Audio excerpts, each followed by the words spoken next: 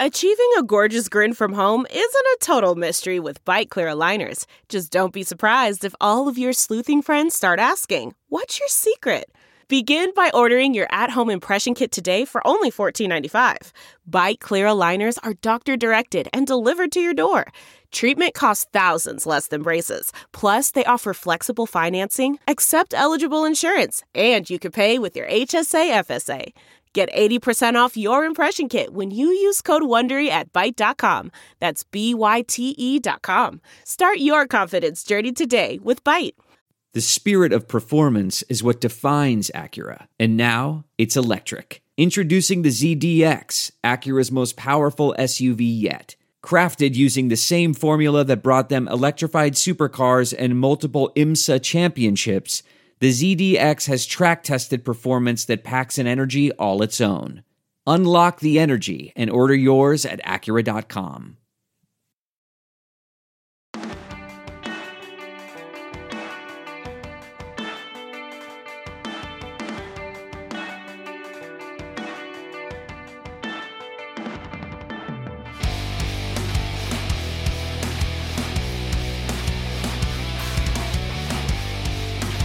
What is up, everybody? Welcome back to another episode of the Bootleg Football Podcast. I'm your host, Brett Coleman, here with my wonderful co-host in person, EJ Snyder. We are both still out in Vegas covering the Shrine Bowl. It is Shrine Bowl game day later tonight. It's over on NBC in prime time.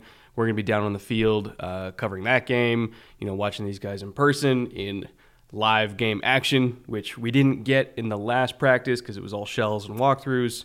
4 practices in, it's kind of what you expect. But today is all about Senior Bowl because we have a whole lot of tape that we went over from not just games for these guys, but the first 2 days of practice. We're probably not going to get to see anything from the third day because they moved it inside due to inclement weather, which is not unheard of down in Mobile. It's happened like 2 of the last 3 years where media kind of gets kicked out of the last practice for whatever reason. But yeah, so I think just the fact that we have the tape is good enough. We can cover Senior Bowl from here, and we've learned a lot this week, especially in the one-on-ones. We've seen some quarterbacks throw in rough, rainy weather yesterday, learned a lot from that. So yeah, before we dive in, how are you feeling about the Senior Bowl class? It's loaded. This class has a ton of talent at a lot of positions, a lot of important positions to the league. We'll talk about a bunch of those today, but it's great. It's a great event. It's really fun to see the top guys in the nation go at it one-on-one, win a rep, come back, lose a rep, come back the next day, get a little revenge. We'll talk about a lot of that, but a lot of good players down in Mobile. A little bit of a bummer about the conditions. Yesterday was pretty rainy. Again, today's inside. A lot less people are going to get to see that practice in person. We'll get to see the tape. But yeah, lots to be learned and tons of players to talk about. Yeah, so we're not going to be doing like the 3-3, 4-4 kind of format because there's too many guys. We tried. There's too many. And our list got really long. So We're just going to talk about guys at positions that interest us. So why don't we start with quarterback, since that's the headliner for the Senior Bowl class.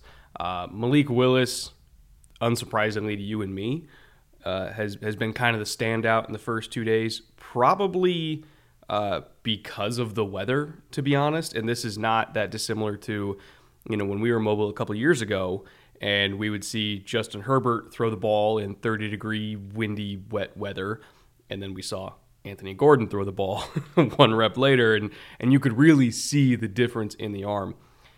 It's kind of the same thing with Malik Willis this year, where, again, driving rain, wind, cold, all that kind of stuff, had no problem with the weather. He's got an absolute cannon for an arm. And in day 1, there were some reps where he was late. Like, he was hitching late on a speed out, which is a quarterback's worst nightmare because that's going to get picked off 90% of the time. He has such a good arm that he was still getting it there on time, on target, not even in rhythm, but still on time. Special arm. And if anything, I think the bad weather at the Senior Bowl, he's one of the only players that have benefited from that. Yeah, and it's really about that, putting him back-to-back with the other top quarterbacks in the class and saying, okay, when he throws the ball, what does it look like? Okay, when he throws the ball, what does it look like? And Malik Willis has largely stood out on the physical tools. He did clean up his game from day 1 to day 2. Day 1, lots of our friends down in Mobile said Things like he had the 5 best throws and he had the 5 worst throws. The arm was there, but the accuracy was fairly scattershot. He cleaned that up a little bit in day 2 and was able to continue to drive the ball in bad conditions. That sort of further opened the gap just on tools alone. And you brought up the great point that the league is willing to gamble on tools now because you need it at quarterback. If you're going to go up against hyper-talented quarterbacks, the Josh Allens and the Patrick Mahomes and the Justin Herberts of the world, you need one, right? You need a guy who can make a difference on his own. And Malik Willis is showing out in the Senior Bowl this year that he's the guy that has those tools. I would say sort of far and above the other guys. It's not that the other guys aren't good quarterbacks or they won't get drafted. They will, and they will contribute. But they don't have that sort of special tag on physical traits, and the league is more willing to gamble on those than they used to be.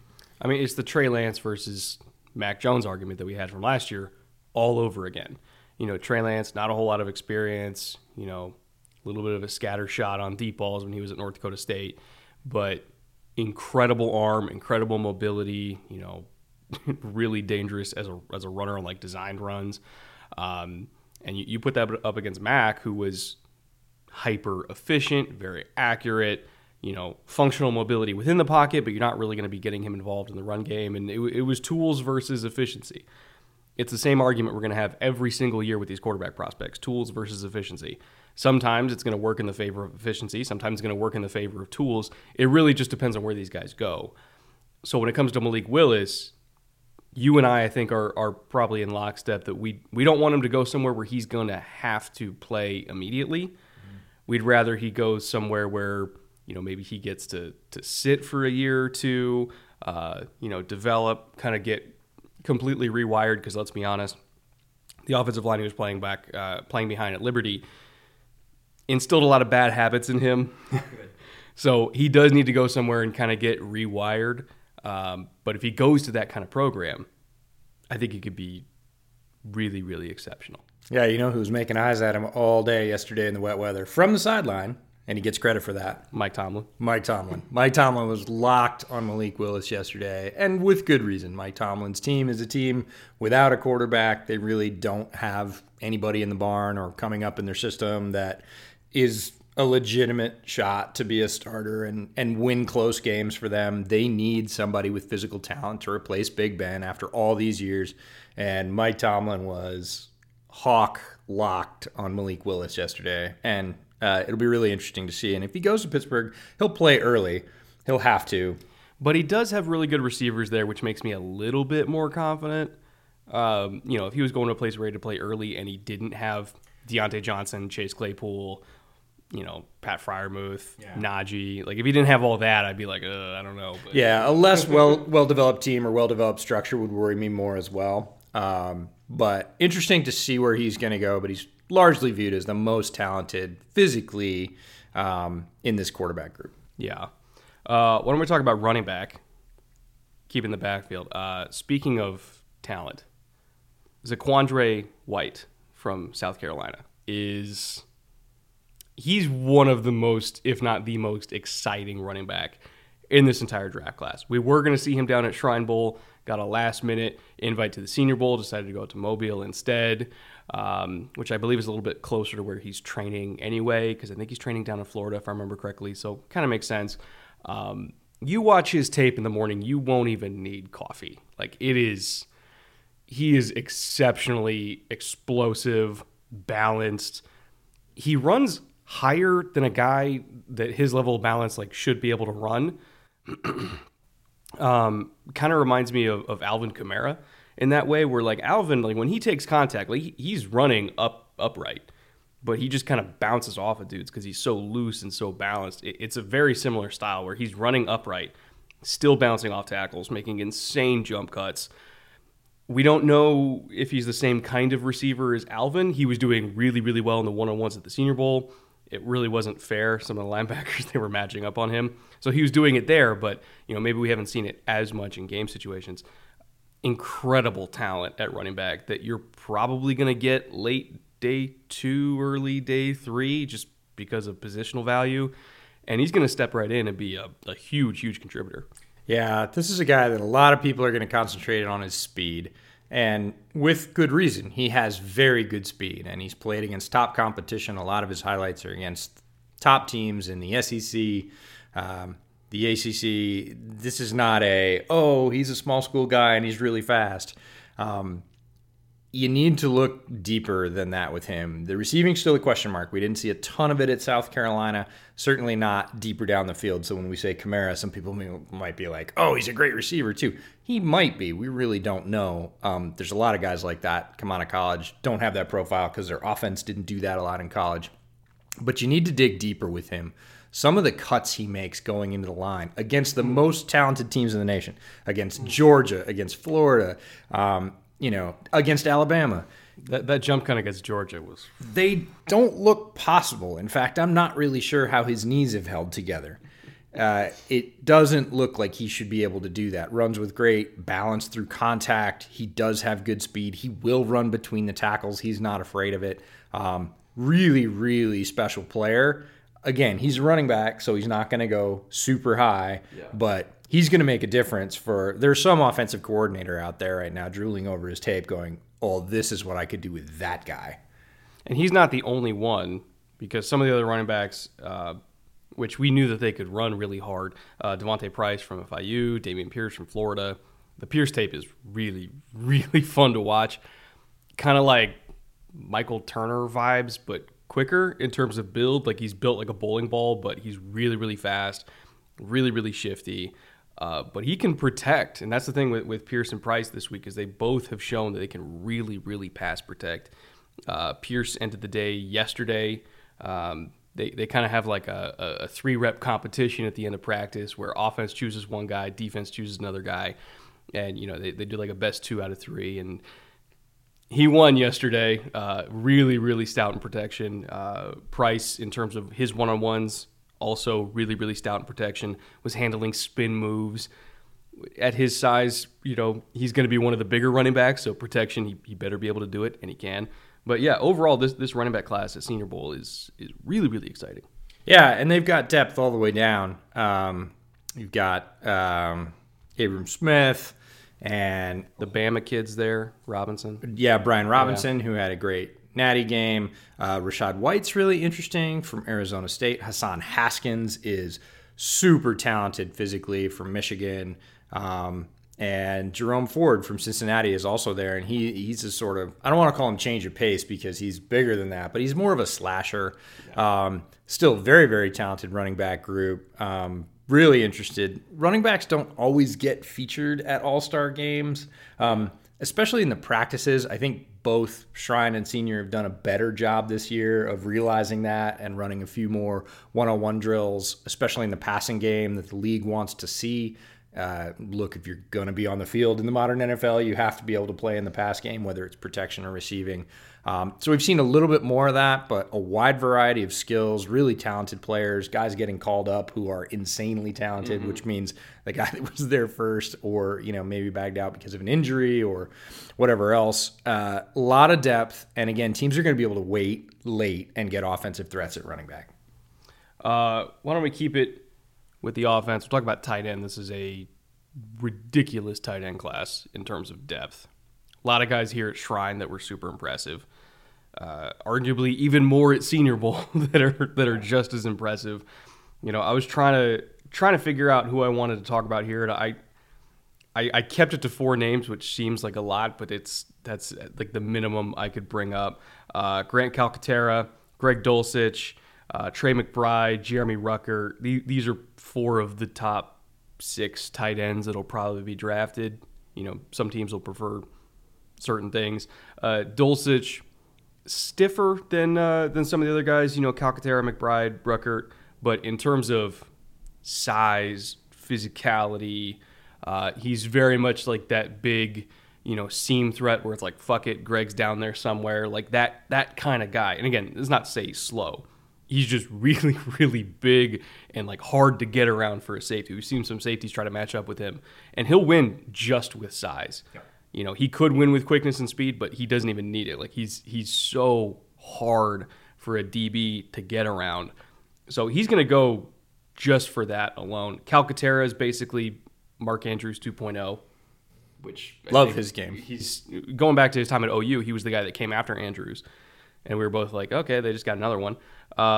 Trey McBride, deceptively fast. I did not think that he was going to be as fast as he was, and then you're watching him in the one-on-ones, you're like, oh, he's actually like running away from dudes. Colorado State, I should say, they're not always playing powerhouses, and so it's easy to look fast against some of the guys they play against. But, coming here against the best that college football has to offer, and he's still running away from dudes, I was like, okay, there's something there. And then Jeremy Rucker, like, we know what he can do. We knew even when he went back to Ohio State that he could have come out last year and been one of the 3 first tight ends taken. Absolutely, and we didn't even get to guys like Cole Turner at Nevada, who's Carson Strong's tight end, or was Carson Strong's tight end. Charlie Kohler, who's another guy like Dulcich that's 6'6", can play post-up all day long. Yeah. He was Brock Purdy's tight end at Iowa State. We haven't even touched on those guys. And then Isaiah Likely, the guy from Coastal Carolina. There were 3 tight ends here at Shrine. This is a really, really talented tight end class. Like, this is one of the strengths of the draft class for the first time in 3 or 4 years. And we're going to see a ton of production. And again, not every team needs a tight end. So they're not all going to get picked up high just because it's kind of like wide receiver in the last 2 years. Mm-hmm. There's so many talented wide receivers that you're going to get guys in the 3rd and the 4th and the 5th that still had great pedigrees and a ton of potential. Tight end is that group this year, and we're seeing that at the Senior Bowl. Especially as teams really want to be able to run more 12 personnel to kind of counteract these smaller, lighter defenses that we're seeing around the league. You got all-pro linebackers playing at 215 these days. Like, teams kind of want to go back to doing, big boy football, 12 personnel, 21 personnel. If you're Kyle Shanahan, you want to live in 22. And so these guys are going to go earlier than people think because you need to have the ability to put 12 personnel in the field and run or pass competently. So these guys give them the ability to do that. You got Ys, you got Us, you got H-backs, you got all of them. Yeah, you're going to be able to fill out your stable with this, right? If you have the small, fast tight end, you're going to be able to get the guy that's 6'6", and is a seam threat, but is also able to block, or vice versa. You got the tall guy that posts out really well. I'm thinking about the Cole Kmets of the world, is decent down the seam, but you don't have that guy you can put in the slot and really threaten against a faster safety. They're here too, so you can sort of pick whatever you don't have. Why don't we get to receiver? It's not quite the same receiver class as, say a couple years ago or even last year. Like, there's no Jamar Chase in this class. I mean, I got asked that on social media. They were like, so who's the Chase of this class? And I was like, there isn't one. Oh, you're spoiled. Yeah, there's not a Chase in every class. The last time there was a Chase, it was Julio Jones.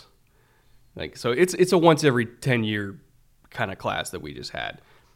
That's not to say that this is not a good class. Right.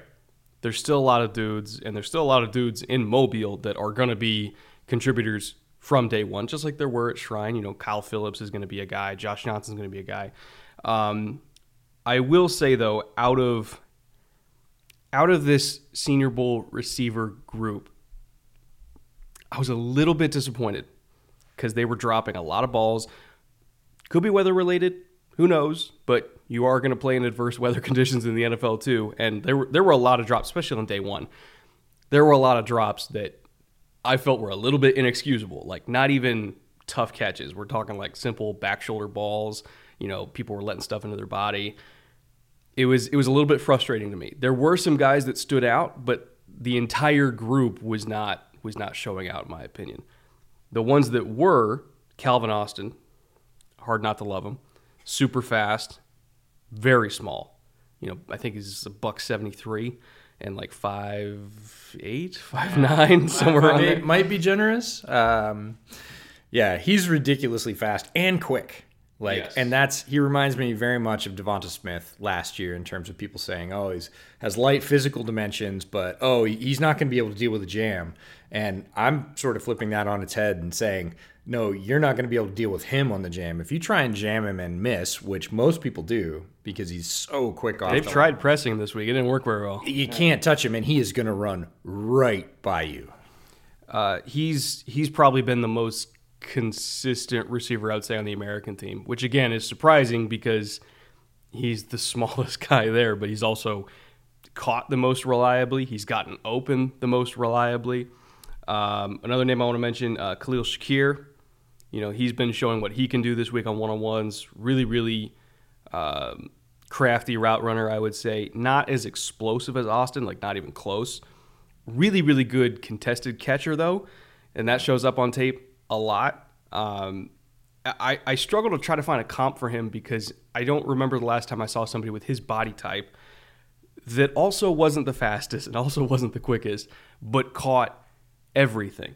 And I mean everything. Like he's a weird player, but a fun player. Yeah, he doesn't win in a typical way. If you watch his tape and you're expecting to see any other player, you're expecting to see a guy that's like this guy or the guy on your team, it's probably not him, but he's a magnet. He comes down with so many footballs that he, quote-unquote, shouldn't. Yeah. And in an atypical way, batting the ball to himself and catching it with one hand going out of bounds while turning around.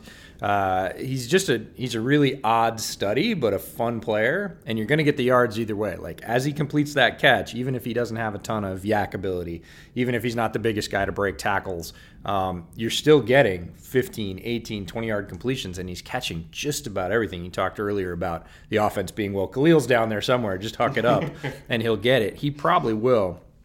Another guy I want to talk about is Christian Watson from North Dakota State, because probably the most physically gifted receiver. Jalen Tolbert is right there, but I think Watson moves better than Tolbert does. He's incredibly smooth. This is a guy that the national champion NDSU Bison, big guy, gave them a completely different dimension. That's typically a lineman factory, ground and pound. We've seen great running backs. You saw Trey Lance come out and run behind that big line. Watson comes in.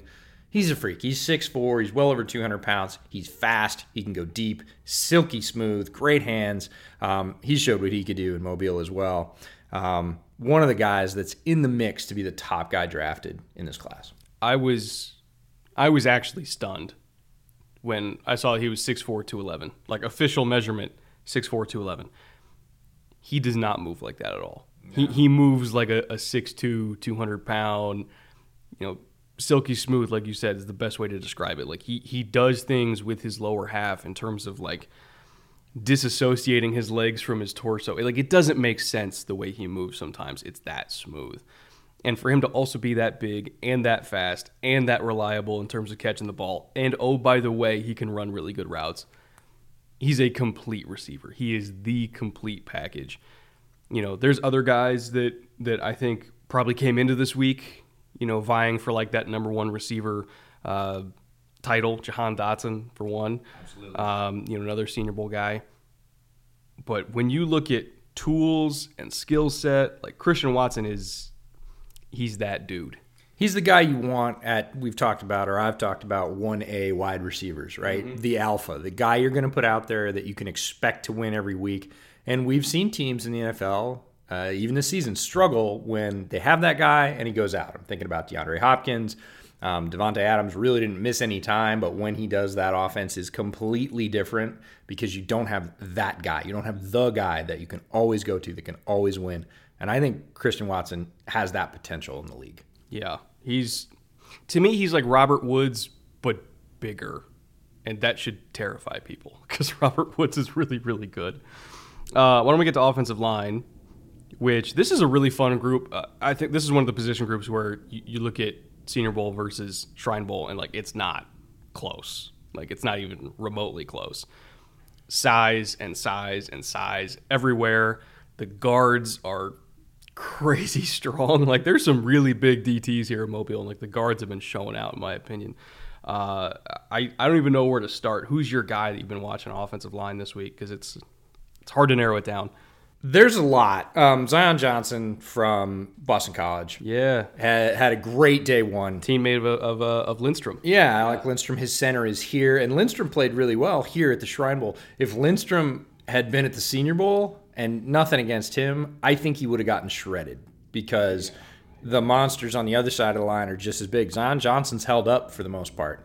He's had his losses. Everybody gives wins and losses in these reps, but he has had some very shutdown performances. Looks every bit like a starting guard in the NFL day one. that's high praise. It's a hard thing to do against, grown men on the other side who are 330 pounds and just coming for your lunch money. So Dylan Parham is a name that a lot of people are not probably going to know. He's Calvin Austin's teammate from Memphis. He's the guard there. A bit more of a squatty body, not one of those super tall trees, but he too has shown the ability, people say sand in the pants, the ability to just drop butt and anchor. Yeah. And against the top interior rushers in the class, in the nation. And I think he's one of those guys that's done some things for himself in Mobile. Like, more people are going to look at him in a different light after the reps he put up on tape. Did you see that reach block he had in the team period? Like, he is quick. Yeah, he's not just a tree stump. He got his head around the rusher. Very hard thing to do. He got his helmet past on a reach block, which, if you are familiar with offensive line play, is not an easy thing to do. No. And not an easy thing to do against some of the quicks that we've seen from the big guys well over 300 pounds that have no business being as quick as they are. To be able to get your helmet out in front of that guy and then lock him down with that power, Dylan Parham's had a great week. Especially like as a center, because he's done snaps at both center and guard. Teams are trying him out. He's one of those guys where it's like you expect him to be good at one and not the other, and he's been exceptional at both. But doing that reach block as a center where you have to snap the ball and then get out, like it's harder than doing it than if you were a guard. Absolutely. And it's one of the most crucial skills that a center can have, because it's literally the entire foundation of his own run game. And the fact that he showed he can do that against top level competition, dudes that are going to be starting in the NFL next year, that block alone is going to get him drafted a lot higher than it would have. Yeah, it made him some money. And it's always fun to see guys go out to any of these all-star games and really, open eyes is one thing. Make people go back to the tape is another thing. The guys that are like, he might go around a full round higher than he would have because they had some questions and he answered them in such a definitive way that everybody's like, no, pencil him in. You're not going to be able to wait till when we thought we were going to get him. We're going to have to go up and get him if we want him as a player. Cade Mays is also worth a mention. I think he's had some really good reps in one-on-ones. Hasn't been as dominant as Zion or Dylan Parham, but still, I think, acquitted himself well. And again, even during the regular season, he was playing against top-level competition, so there's plenty of tape there on him, kind of speaks for itself. Two of the guys that I think people had not questions about, but were intrigued about were the two monsters, Daniel Falele and Trevor Penning, both gigantic, like 6'7", 6'8". Falele's 387. Penning, I think, moves a lot easier than Falele. Like, he is a freak. He's going to test 97th, 98th percentile in terms of like athletic testing, when we get all those numbers. And you see in the drills, he's such an easy mover, but also not necessarily as technically refined. You saw some dudes get under him, and he's kind of easy to get under because he's 6'7". In terms of re-anchoring against like a long arm move into his chest from a guy who's 6 inches shorter than him, that can still be an issue. Same thing for Falele, like 387, you would think that would never be on the ground. He's been on the ground multiple times this week from dudes just getting under him. So I think when teams look at these guys, they look more at tools right now than anything else. If they can learn how to protect their chest, because they're not used to getting bull rushed, if they can learn how to protect their chest, they're both going to be really good starting tackles in the league. Yeah, the arrogance of the rushers at the Senior Bowl has been impressive. Yeah. Nobody's backing down, and neither would you expect them to, but they have come for these guys. Yeah. And, I think it surprised them a little bit, because if you're that big, if you're 6'7", 6'8", and you're 380, you have super long arms and huge hands, and look, you're a really good athlete. We expected him to move a little less well than he did. The way he moves is unfair. He's going to be able to correct these things. He has good hands. He is athletic. His top and his bottom work together. A lot of the things that you typically don't see with a guy that big, that young. He's got the skills, but people have just not back down. And like you said, they've rolled him a couple times. I think that's new for him. Another guy that's got a ton of tools that we need to talk about at tackle is Bernhard Raimann from Central Michigan. He's gotten wrecked this week, though. Yeah. I'm not gonna lie. He has a longer way to go than the other two, but somebody is still going to take him early. And again, it's like the quarterback thing that we talked about earlier. With guys like Colton Miller and Brian O'Neill, who had tools upon tools, and teams gambled on them, and they came out with a top-tier starting tackle. They saved their team tens of millions of dollars. Teams are willing to take that risk, and somebody's going to take the risk on Ryman because there's just not many guys built like him. Yeah. Now, you're talking about guys that made money or lost money. He's probably cost himself some dollars. Well, I don't know, because, again, in the drills, you see the movement skills, and you're like, God, he's so athletic. And then you get to the one-on-ones, and you're like, God, we have so much work to do. Yeah, he's got to work on his hands. He's got to work on protecting his chest for sure. He's got to work on re-anchoring, which a lot of tall, athletic guys have to do. So don't write him off. You're going to see some ugly drill performances, but you're going to see that for the other guys too, not as many. But this is a talented tackle class with some legitimate freaks that are, I think Faalele is bigger than any starting NFL tackle right now. Other than maybe Trent Brown, who's 6'8", and I think when Trent Brown maxed out, he was 380. Right. And he's coming into the league still 7 pounds heavier than that. And believe it or not, he was 25 pounds heavier than this when he got to Minnesota. He came in at 6'8", 410 as a freshman. And can still move. That's the unfair part, is you see those numbers and you say, oh, well, we know what we're going to do against this guy. And then you see him out there pivoting and shooting his hands and huge long arms, big strong punch. And you're like, wait, that's just not fair. How do you beat Superman? And, some of the rushers have found a way, but he's going to find a counter. He's too good not to. Yeah. And the 3 best tackles in this class might not even be here. Correct. The NC State kid, Evan Neal, Charles Cross, who's... We'll be talking about Charles. If you don't know Cross now, you're going to in the next few months. He's crazy. He's crazy good. Okay, I think that wraps it up for offense. Why don't we go to defense? Stars of the show this week, we kind of alluded to it, the edge class. These guys are mean. They're talented. And they came to Mobile to send a message, which is that they cannot and will not be blocked. And so far, they really haven't been. There's almost too many to name. Jermaine Johnson is a freak show. He's probably had the best week of anybody at any position here. Like, that was all anybody was talking about was Jermaine Johnson. Sanders from Cincy, Robinson from Miami, Ohio, right? Boye Mafe, who is Falele's teammate, also really, he's just a ball of butcher knives coming off the edge. Reminds me a lot of like Whitney Merciless in terms of skill set, where he's not the most bendy guy, but he's got really long arms, really good hands. He's explosive. He's powerful. Plays with great technique. Tyreek Smith, as if Ohio State could go a year without sending a really good edge player to the NFL. And then Arnold, I'm going to struggle with this name. I apologize in advance. Arnold Ebiketie. Okay, I will get that down by draft night, I promise. Yeah, you can just call him AK for short. His teammates call him AK for short, and with good reason. He is a weapon, and one of the more bendy, if you like bendy in this class, Ebiketie from Penn State. Again, one of those athletic freaks that they turn out on the regular, but has a tremendous amount of bend and is really, really fast.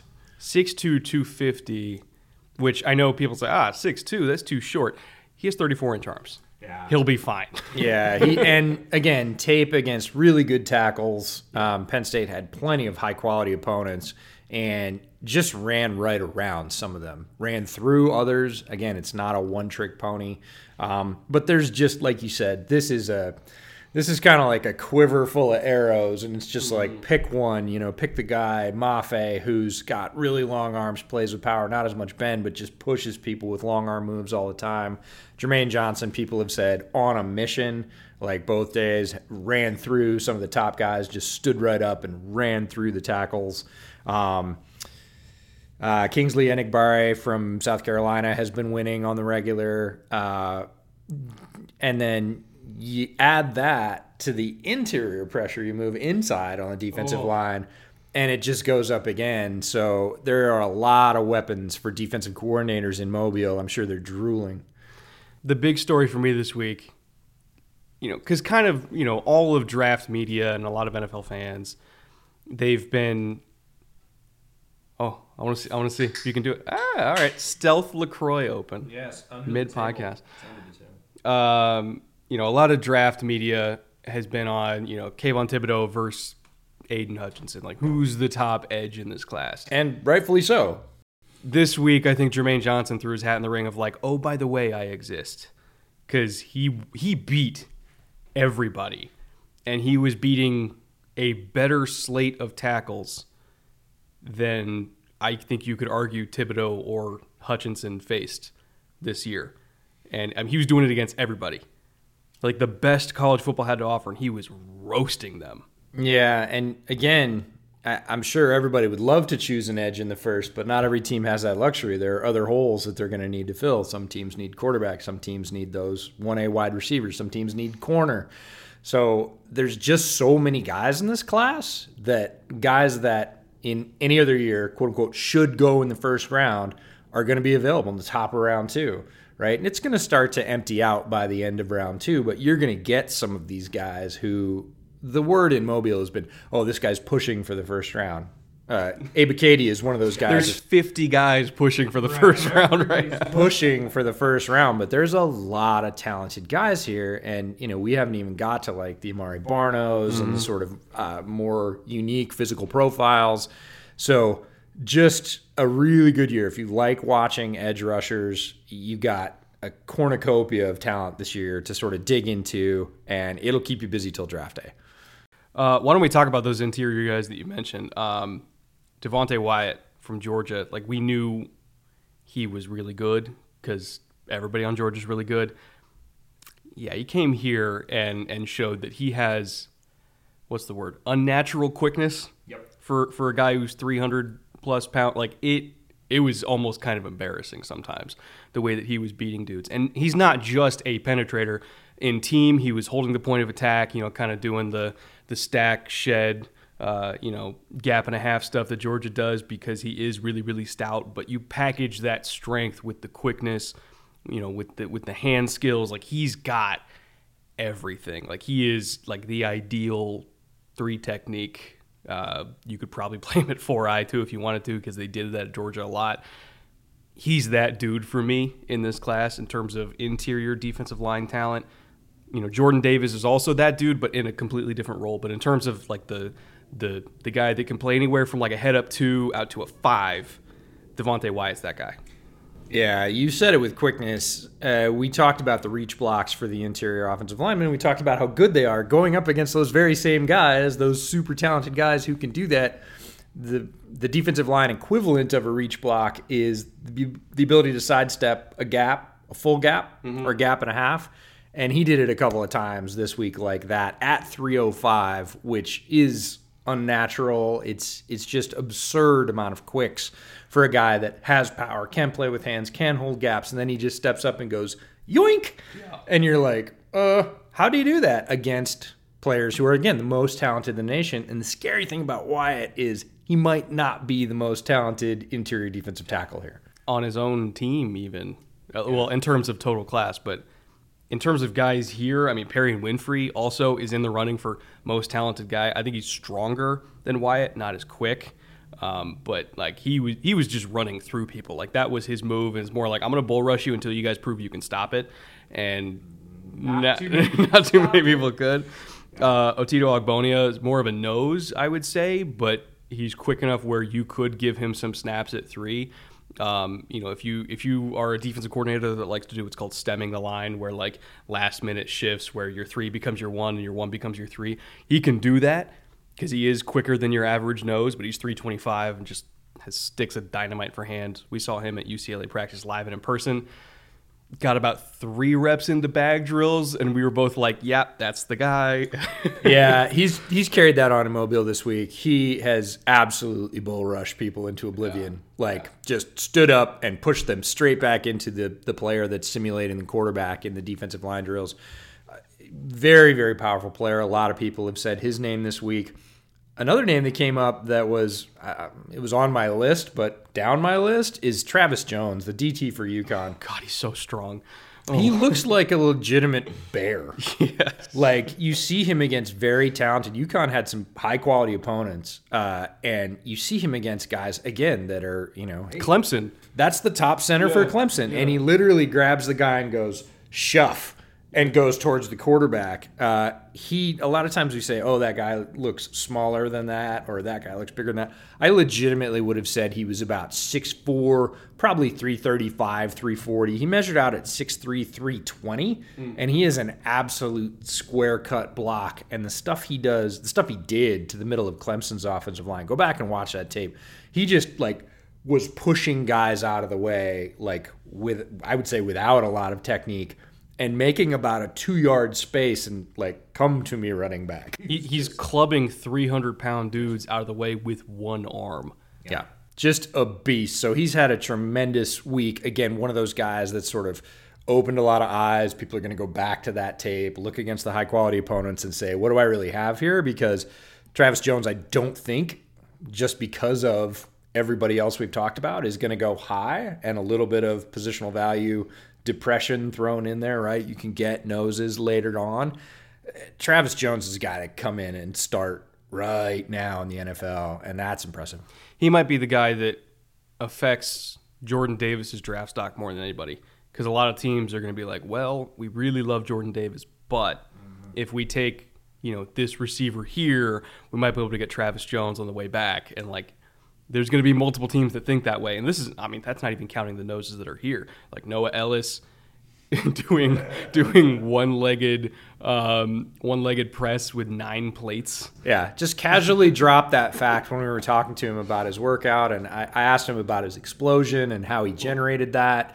And because his dad played in the league as well, and was his defensive line coach, and he talked about that, and he said, I do this exercise, and I do this exercise, and I work on quickness, and I've broken some of my dad's records, he said with a little smile in his eye about weightlifting, and then just casually dropped the fact that he does one-leg presses with 9 plates. And he's 6'4", 366, I think.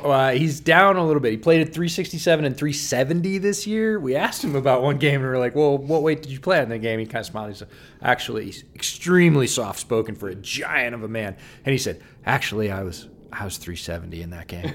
And we were like, it sets you back. We see big football players all the time. We've been lucky enough to be on the field this week. You're walking, dude. Towers of tackles. You're seeing 6'7" tight ends who can run like deer. You see all different kinds of body types. Sitting next to that guy, I honestly felt gravity and felt like I had to. I was worried for the chair. I was extremely worried for the chair. And he's in great shape, but he just casually drops that he's doing one-leg presses with 9 plates. I honestly think, I said to you, that would probably tear my hip out. My leg would just eject out of my body. And he's like, oh, yeah, I'm doing that with one leg. They're all amazing. And sometimes we forget how amazing, how big, how strong, how fast. And we've seen that all week in Mobile. The tackles, the interior D-lines, the edge rushers, some of the wide receivers, the tight ends. And Charlie Kohler's 6'6", and he just takes off. And you're like, okay. Standing next to Jelani Woods was I've never felt like I was a completely different species than another human being before I stood next to Jelani Woods, and I was like, no, we're not the same. And the crazy thing is, you're better than me in every way. You came from somewhere else. You're different. But these events as well, when you're walking around, you see them, quote unquote, in real life. They're going to meetings or they're coming to interviews or whatever. We saw Jelani Woods multiple times walking around Luxor, which was the sort of team hotel, just in sweats and slides, shorts. And he's still, a lot of times you put a guy in pads, helmet on the field, and you're like, whoa, just walking around with a cup of Starbucks in his hand, that guy's like, who is that? And it's funny because it was like a venti, and he made it look like a tall in his hand. Oh, my God. Why don't we talk about linebacker a little bit? This is one of, I use the term weaker loosely because this is a great Senior Bowl class. But in terms of not as much depth in this line, I think it's very, very high on the top end. And then it kind of falls off a little bit at linebacker. But two of the guys that have stood out to me the most, Chad Muma from Wyoming, who's a monster. Basically the same as Logan Wilson from Wyoming, but bigger and faster. So that should scare a lot of people because Wilson was great coming out. And then Aaron Hansford from A&M has stood out to me in the one-on-ones in terms of coverage ability. I think he's he's a little bit lighter, smoother. He's the undersized, quote unquote, linebacker that teams look for in today's game. But the ability to lose on the release, get head faked into oblivion, but then wheel around and recover on a deep 7 against a running back that runs 4.45. Yeah. That's a valuable trait for a linebacker, and he did it. So I think he made a lot of money this week as well. Yeah, Muma's my guy. I think he's very similar to Logan Wilson. And as you know, if you follow Bootleg, Wilson was one of my 10 gems on defense. Muma's, I think, all that in a bag of chips. Like, he's excellent in pass coverage. He hits. He's technically sound as a linebacker. He has very good eyes. One of the guys I've been impressed with this week is Darian Beavers, the interior linebacker from Cincinnati. He is like a Vrabel linebacker if I've ever seen one. Like, reminds me a lot of Derek Barnes last year at Senior Bowl, but like is big, is solid, will hit, and you think, well, that guy plays between the hashes, right? Mm-hmm. And then he can stretch it out to the edges on running backs. He can rush the passer. They slide him up, rush him off the edge on passing downs. Has some of that versatility and is just a big, explosive football player. And that's not even counting the top guys who are not here because they're going to get drafted really high. The Devin Lloyds of the world and the Kobe Deans. And so overall, the class has a lot of interior linebacker talent. And we've seen that this week in Mobile. I think with Beavers, Vrabel's going to look at him and say, okay, what if we took Kyle Van Noy and then added 25 pounds? Yeah. And that's Beavers. Yeah. And which people will be like, okay, well, then he's Dante Hightower. It's like, I agree, but he moves better than Dante did. He looks like Dante Hightower from a physical, if you just look at him in pads on the field, like the profile he cuts, that's the first guy I thought of was like, that guy looks like Dante Hightower. What can he do? A lot. The answer is a lot. That's the answer. Let's talk about DB. Probably the two highest profile, at least most intriguing corners. Roger McCreary from Auburn, who is so much fun to watch on tape. And then Tariq Woolen, who is, I don't even think Freak does it justice. Like, his recovery speed is not normal. It's very much like a Caleb Farley type athletic profile where, like, even when he's beat, he's not beat because he can gain so much ground so quickly. He was the top speed in Mobile this week so far, at least. I don't have the speed data for day 3, but 22.7 miles an hour in 101s is serious business. Like, he is fast. If you don't know Tariq Woolen, and you might not because he played at UTSA, University of Texas San Antonio. He's a road runner, and they won the conference championship this year. But if you don't follow that league, you might not know that. But Bruce Feldman, who works in college football for The Athletic, puts out a list every year called Bruce Feldman's Freak List, and it's guys that in fall training have put up athletic testing numbers that are not average. And Tariq Woolen was on that list, rightfully so. He's fully 6'3", over 200. I think he's 205, and he runs a 4.35. Like, height, weight, speed, that's going to get you on any list. But then he's got length as well. He's got very long arms, and he's physical. One of my favorite thing about tall corners is he will come in and absolutely whack you. UTSA played him at safety as well. And this is a guy that you can put out in the corner one-on-one because even if he gets beat, he's going to recover against guys in the league who have speed. He's going to help in your run game. Just a tremendous player that people should be aware of. He's a name that's going to come out of Mobile with a lot more buzz. I really want him at free safety because somebody that long. Can't have him. That long, that rangy, you're never going to throw to the seams again. Because you just can't. You can't have him. He's going to be the other corner in Chicago. Oh, okay. Yeah. So you're all the way in. You're that far in on him. If you put Jalen Johnson on one side and Tariq Woolen on the other, just start there. Fill in the safeties. You're okay. So slot's going to have a long day because that's where all the targets are going. Yeah, for sure. Let's talk about Roger McCreary a little bit. Still a great athlete. Not as long.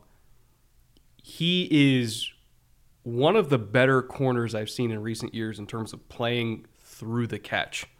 Never gives up. Again, he'll be out of phase a lot as well, but it's almost like he's just baiting because he knows that he can get there quickly and play through the hands. Like, there was I think it was the LSU game, where, he's playing bail technique into a deep third, and they run a bender inside of him. He's 5 yards outside the receiver when the ball's being released, and he still plants, recovers, plays with his hands, break it up. Like that's a touchdown 99% of the time, and he broke it up.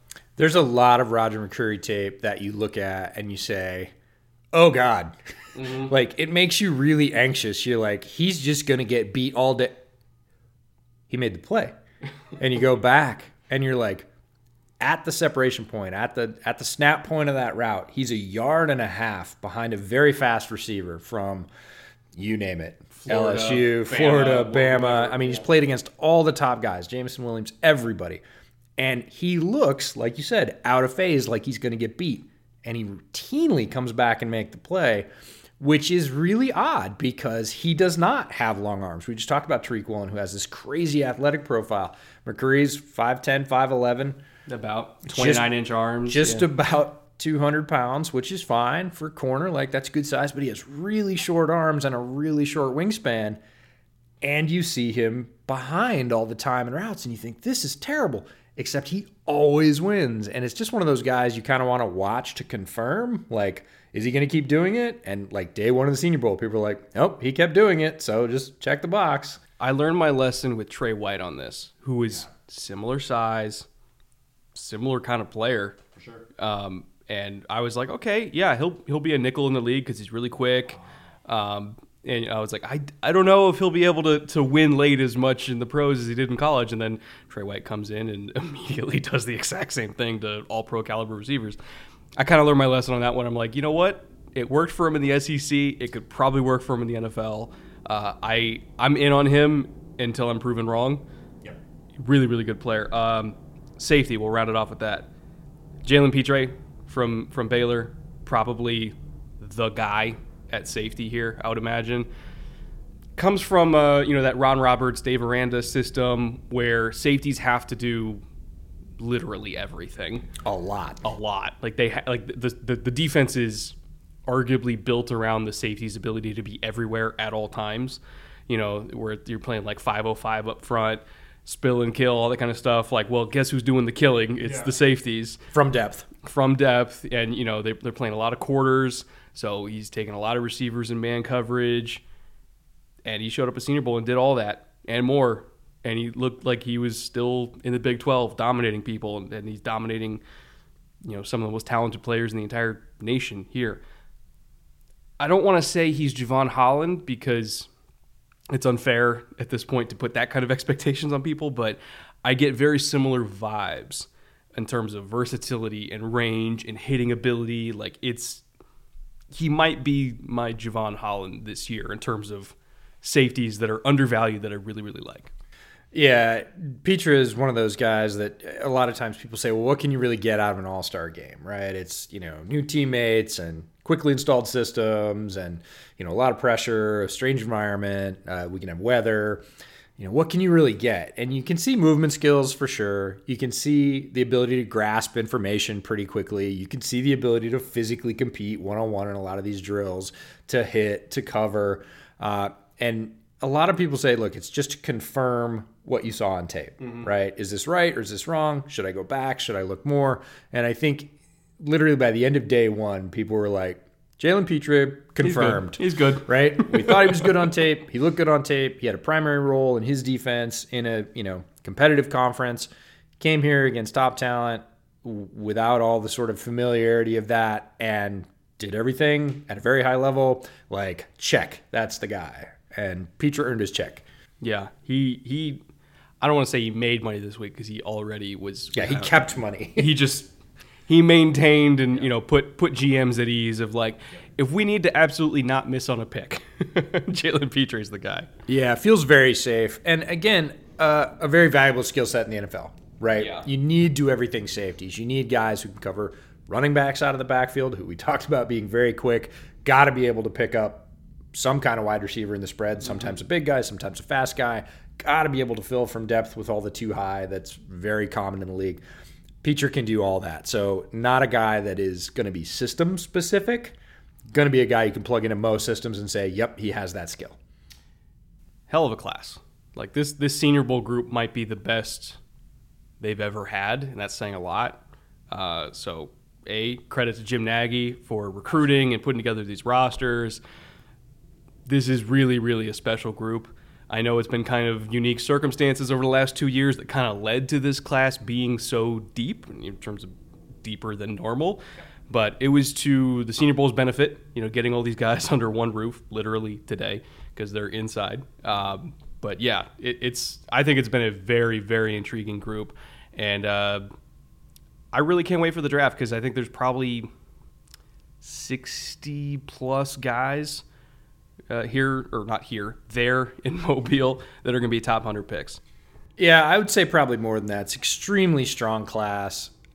If I had one wish, it's just that it would be longer, right? That we could see more of these reps because you see 3 or 4 good reps and you're like, man, that's great. And you just want to see them against each individual player on the other side because they too are very special. So big shout out to Nagy and his staff down in Mobile for putting together an extremely strong class, filling the holes with the replacements with guys that, in any other year probably would have been a sort of first ballot invitation to Mobile.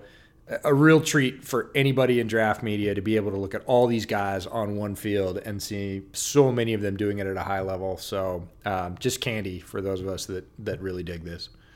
So with that being said, we're going to get out of here because it is, 9 in the morning, and we got to get ready to go over to Allegiant. Time is a construct. We're in Vegas. We've been here for a week, and it feels like we've been here for a month. It's amazing what happens in Vegas. So we're going to get ready to go over to Allegiant for the game. We will have a Super Bowl preview show coming relatively soon as we can record it and edit it. But we got a whole week to drop that. So annual Super Bowl special coming quick. And then we are full on into draft mode after that for the next 3 months. Lots more to come. Remember to go to Clips channel because we're going to be dropping, prospect interviews that we did over there. Some of them are really, really spectacular. And if you're a patron, you're going to get them a couple days early. So keep an eye out for that if you're a patron watching this and listening to this right now. And until then, we'll see you guys very soon. Later. Take care.